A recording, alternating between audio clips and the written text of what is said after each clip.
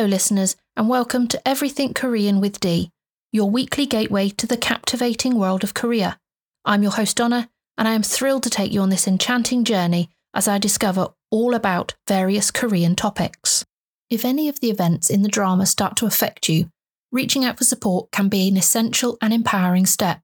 Whether you're dealing with stress, loss, or any challenging situation, seeking help is a sign of strength, not weakness. Connecting with friends, family, or professionals can provide you with a different perspective, guidance, and a safe space to express your feelings. Remember, you don't have to go through tough times alone. Sharing your experiences and emotions with others can lead to valuable insights, emotional relief, and a path towards healing and resilience.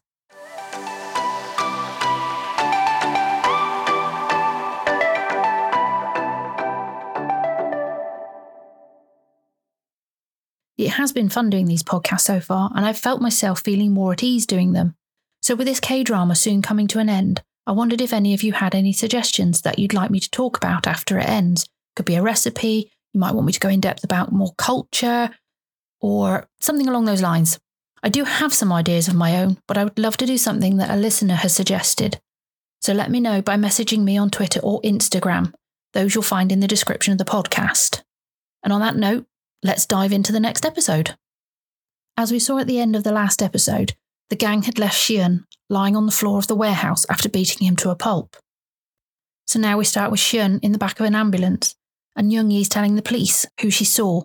She started telling them about Bum-Suk and that he started it all, but Shion wakes up and says he was alone and not to say anything to Suho. How he plans to hide his injuries is a mystery to me. Suho's still at the party room and still hasn't suspected that anything has happened to anybody, and he finds his phone stuffed behind the sofa, switched off, and he decides to switch it on and he sees something on his phone and he makes a call. And at this point they zoom over to Bum-Suk, who is walking along really slowly, probably in shock about what's just happened, and his phone starts to ring. Of course you'd think that Suho's calling him because he might have seen the calls, but remember that Shion deleted all the calls and texts and everything off of Suho's phone. But it is in fact Shion that's calling him, and he says to Bum-Suk to stop it now and not to mess with Suho. But Bum-Suk, albeit looks sad, he hangs up on Shion. With Shion lying in hospital bed, he's contemplating things, and we finally get to see some of Shion's backstory. It's at his home, and his parents are arguing about raising him, and neither of them seems to want to take any responsibility. To the point his father even started saying about how he's clueless about raising a child when they decided to have a kid. He was always away training and doing games, leaving the mother to do everything. She said, we agreed to do this together. And he said, well, I assumed that Shion would grow up on his own and not be sick all the time. And of course, younger Shion heard all of this and locks himself away in his bedroom. So the parents are banging on the door, trying to get his attention. So you can see now why he's always so alone, and because not even his parents seem to care about him. His father has now come to the hospital to visit him, and he's trying to get out of Shion what's happened to him and how. And Shion just lies about it. But he does ask why all of a sudden his father is interested in him, which of course shocks his father. But why, I don't know, because he hasn't even bothered much up until now. Like you said, always been away, doing games, training, etc. So with the events of everything that's happened so far, what they're looking to do is show us how each of them are dealing with what has happened. Shion's dealing with it by not telling anybody, doesn't want anyone to know. And Bum-Suk, well, we find out that Bum-Suk's hiding away at his house as the assemblyman sends someone in to try and find him. And he finds him hiding at the back of a wardrobe or a walk-in closet. And he calls the assemblyman's right-hand man and says that they found him. They want him watched 24/7 as they don't know what he's going to do, but they do want to send him abroad to study. So a little side note on this. Politicians and high society Koreans often engage in covering up or sending disgraced individuals away for a combination of cultural, social, and pragmatic reasons. In Korean society, saving face is of utmost importance, and any scandal or disgrace can have far-reaching consequences, not just for the individual, but for their family and associates as well. Maintaining a pristine public image is crucial for politicians and high society figures, as it preserves their social standing and credibility. Furthermore, the interwoven relationships within these elite circles can lead to the protection of disgraced individuals, as powerful connections are leveraged to shield them from public scrutiny or legal repercussions. There's also a desire to avoid scandalous publicity, which could damage one's reputation or business interests. Practically, sending disgraced individuals away, whether through overseas exile or secluded rehabilitation facilities, can help mitigate public attention and provide an opportunity for them to rehabilitate their image behind closed doors. This approach aligns with the Korean cultural value of giving individuals a chance at redemption. So Bumsuk had come out of the walk-in closet at this time, and he overheard part of the conversation about the police and the school, and he asked him how he knew, and he said that the police had called, but that Shion wanted to let it slide as they were friends. And I bet you at this moment Bumsuk's starting to hate himself a little bit about it all. In class, Suo's being woken up by his classmates as normal, but he sees that Shion nor Bumsuk are in the class. So Suo calls Shion, who ignores the calls and messages. He's saying he's got a family thing to sort out, so he won't be in school for a while. You can see he's growing increasingly suspicious when even Young-yi didn't come home and ignored his calls too when he confronted her. But he decides to go to Shun's house, and again gets no answer. And of course he's no idea that Shun's in hospital. But he's really concerned right now, you can see it. And back at school, Suo confronts the two bullies that Bumsuk hangs around with, asking why he isn't in school, and they deny they know anything. So Suo, in his own little way, says, well, when you speak to him, tell him to pay the repair fee. And they look really confused until Suo hits one of them. He's of course referring to his scooter and the accident that they made happen. And he knew it was Bumsuk that had done it, and he warns if it's not paid, he's going to kill them all. So the bullies have congregated on the school roof, having a smoke, and they are desperately trying to get hold of Bumsuk. And they start discussing what's happened to Shion and how Youngbin went way overboard and could have left him for dead. And one of them said that if he was dead, then the teachers would have made them go to the funeral, so they know he's not dead, he's just very injured. But guess who's nearby and overhears everything? It's Suo, and he is furious. And he lines them up, and one by one he starts to take them down to get the answers that he wants, as he wants to know exactly what's going on. After he's taken 3 people down, the next one spills all, tells everything. Of course, Suo's really not happy about this, because he finds out that Young-yi does know. So Suho confronts Young-yi now and asks which hospital Shion is at. But she says he's already been discharged. And Suo looks at her, all gutted, and he apologises for all of this happening because of him. And she tells him that Shion wanted it kept from him and to not do anything stupid. Suo again visits Shion's home, but Shion does everything he can to hide it from Suo. But Suo isn't blind, nor is he stupid. But he leaves anyway. But we see for the first time the always happy, carefree Suo looking so sad that this is happening to his friends. At Bumsuk's house again, and his stepfather's back from whatever he was doing, and he starts to beat the crap out of Bumsuk, saying, "You've shamed me," and says he's going to be going abroad to study, and if he does anything stupid, not to say he's his son.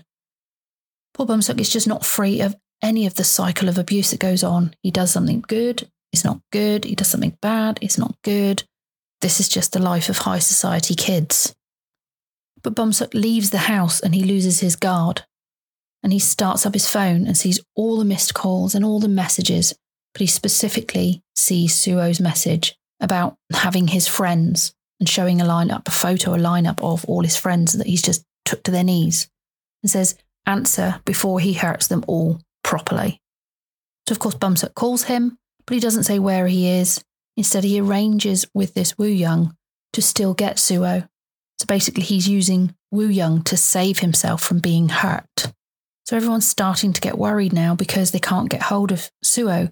Young-yi's called Shion and told him that Suo knows everything and that he hasn't come to his part-time job and not answering his phone. And Suo has in fact gone to meet Bumsuk at the boxing club that Woo Young is at and where all the bullies are now hanging out. Suo walks to the centre of everything and gets surrounded by all of them, and he confronts Bumsuk and he apologises to him for upsetting him. But he said you should apologise to Shion and Young-yi because they weren't really involved in all of this.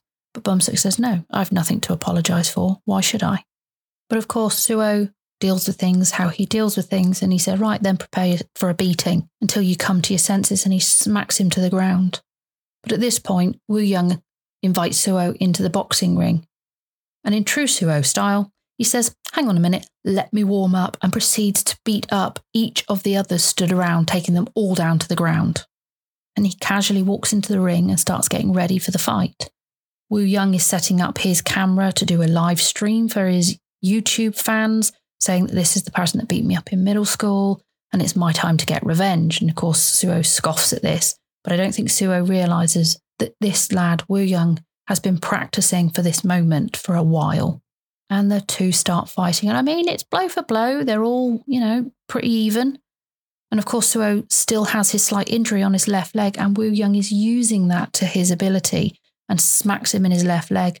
But again, Suo holds his own and the fight continues. But Suo, of course, he's still been practicing himself, and he gets Woo Young down, and he's about to go and do a lot more damage to him. But one of the others grabs Suo's leg and he falls. And again, in the great cheating style, Woo Young hits Suo unconscious by kicking him across his face. So far, all these gangs, all these bullies, all this fighting has always involved cheating because none of them are brave enough to do it on their own. It's always in groups instead of one-on-one. Then it'd be a fair fight at that point. But Suo's not completely unconscious. He's been knocked down, had his senses kicked out of him.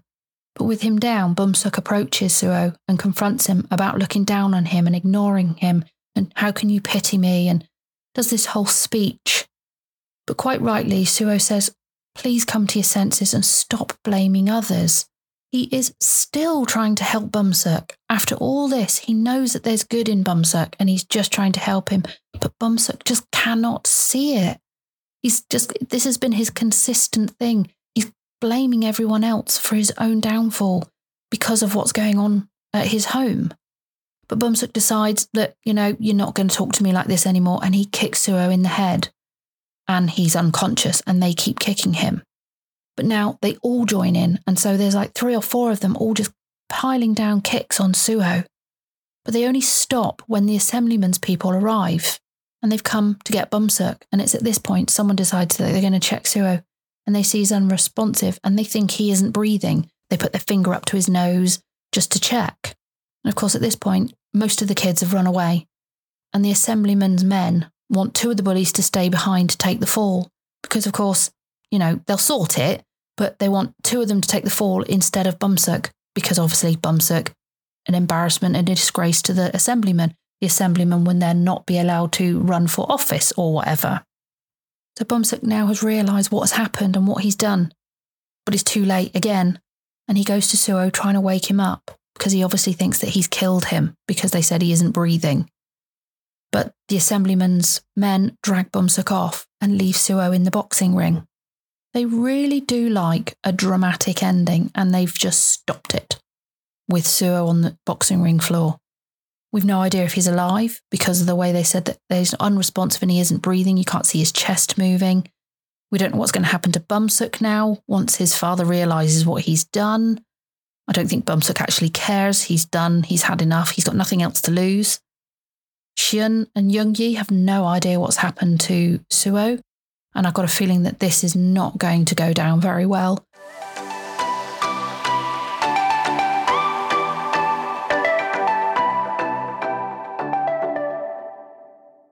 So the last episode, I think, is going to be really intense as we discover what state Suo is in, what's going to happen to Bumsuk, and how is Xian going to deal with all this, as we know he cannot control his anger. Will the friendship really end like that? Join me in the anticipation and excitement of the last thrilling episode of the series as we prepare to embark on this epic journey one final time. We cannot help but feel a mix of nostalgia and curiosity. All the mysteries, character development and plot twists have been building up to this pivotal moment, and together we'll witness the climax of a story that has captivated our hearts and minds. From the edge of your seat suspense to the emotional highs and lows, it's a shared experience that will keep us talking and reminiscing long after the credits roll. So grab your popcorn, settle in, and let's savour every exhilarating moment of this unforgettable finale together. if you've loved what you've heard today, don't forget to subscribe, rate, and leave a review. Your feedback means the world to me and helps me improve. I'll be back next week with another exciting episode, so stay tuned and keep spreading the word about my podcast. Remember, you're capable of achieving incredible things. Keep striving, stay curious, and keep being your awesome selves. Until next time, take care, stay inspired, and keep listening to Everything Korean with D. Ta-ta for now.